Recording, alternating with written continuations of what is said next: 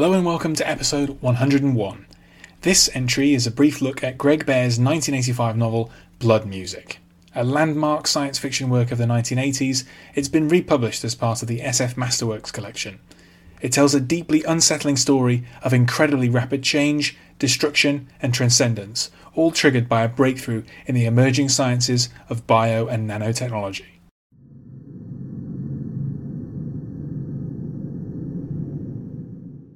American science fiction author Greg Bear, who passed away in 2022, had a major success with his 1985 novel Blood Music.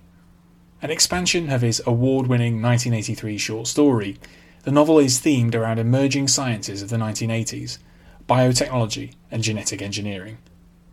Both unsettling and, in a way, inspiring, the book confronts the massive implications of a new kind of artificial, biological intelligence run amok.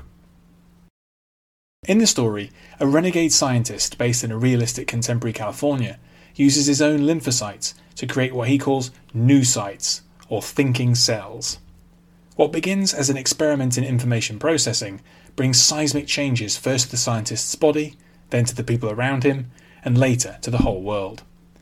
Blood Music comprises a series of frightening transformations and explores themes of consciousness, individuality, and the nature of reality itself.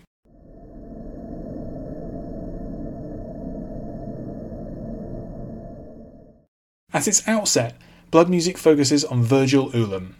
He's a brilliant but wayward biotechnologist working at the California campus of the biotech company Genetron.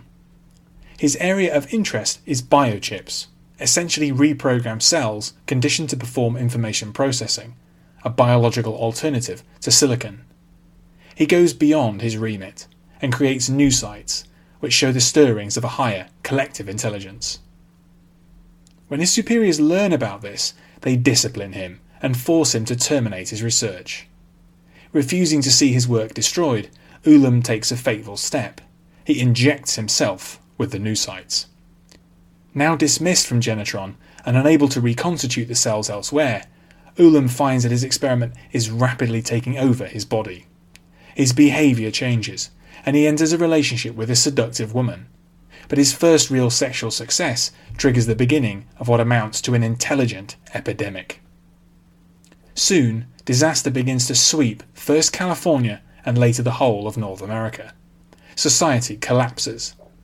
Hundreds of millions of people are contaminated and absorbed by the noocytes, which become a sprawling, conscious mass.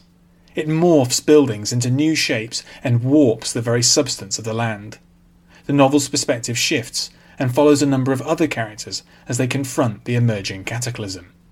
Notably, these include scientist Michael Bernard, who surrenders himself to biocontainment in West Germany, and Susie, a young girl who's immune to the noocytes' effect and wanders a devastated New York.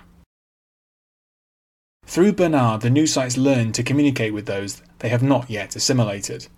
It becomes clear that the organisms are on a steep upward trajectory in their cognitive power. While benign, their rise is unstoppable, and they approach a state of consciousness so advanced that it may no longer need a physical form. It becomes clear that the time of humanity may be coming to an end, at least humanity as we would recognise it. Blood Music begins a little awkwardly, with opening chapters which are too full of biotech jargon. Quite quickly, though, it becomes fascinating and gathers pace towards a gripping and transcendent climax. Doris Lessing called the book the classic sort of science fiction, and certainly it builds on some familiar elements. Virgil Ulam, for example, is a kind of mad scientist archetype, updated for the 1980s. His methods are not the galvanism of Frankenstein, but cutting-edge genetics. The book's contemporary setting lends it more realism and greater power to unsettle. The California environments Ulam moves within are believable. Similarly, the desperate efforts to contain the noocyte outbreak bring to mind the early days of the COVID-19 pandemic. To a degree, Blood Music was prescient. By 1999, a biological computer had been created from the neurons of leeches, which was capable of simple addition. This field of study could one day deliver faster computing with lower energy costs. The book also links with the so-called grey goo scenario, in which nanomachines consume all of the Earth's biomass and cause the end of the world. Bear's novel predates the coining of that phrase, which occurred in K. Eric Drexler's 1986 book Engines of Creation. Some parts of the rapid collapse depicted in the book are genuinely frightening, such as when Susie wakes up in her Brooklyn home to find her family and the entire city have been assimilated. The scenario in Blood Music is not a straightforward apocalypse, however. The news sites are not presented as malicious, and while their effect may be terrifying, it is not total destruction, but rather transcendence. Humanity is essentially forced to ascend with its new creation to a higher plane of being, one not based on individuality, but on incredible interconnectedness. This theme of transcendence recalls an earlier classic, Arthur C. Clarke's 1953 breakthrough novel Childhood's End. David Langford made this connection at the time, but argued that Bear approached the theme even more successfully.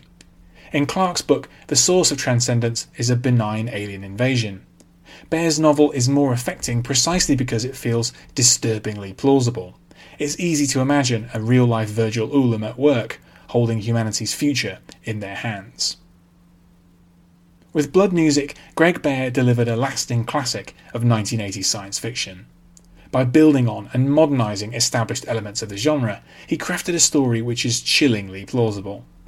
It explores our pervasive fears about the potential for explosive change through modern science, and especially biotechnology.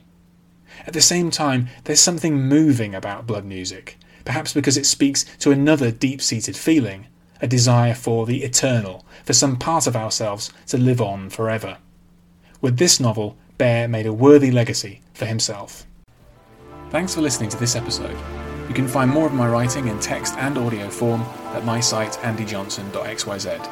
You can also find me on Twitter at andyjohnsonuk, and you can support me at patreon.com/andyjohnson. Catch you next time.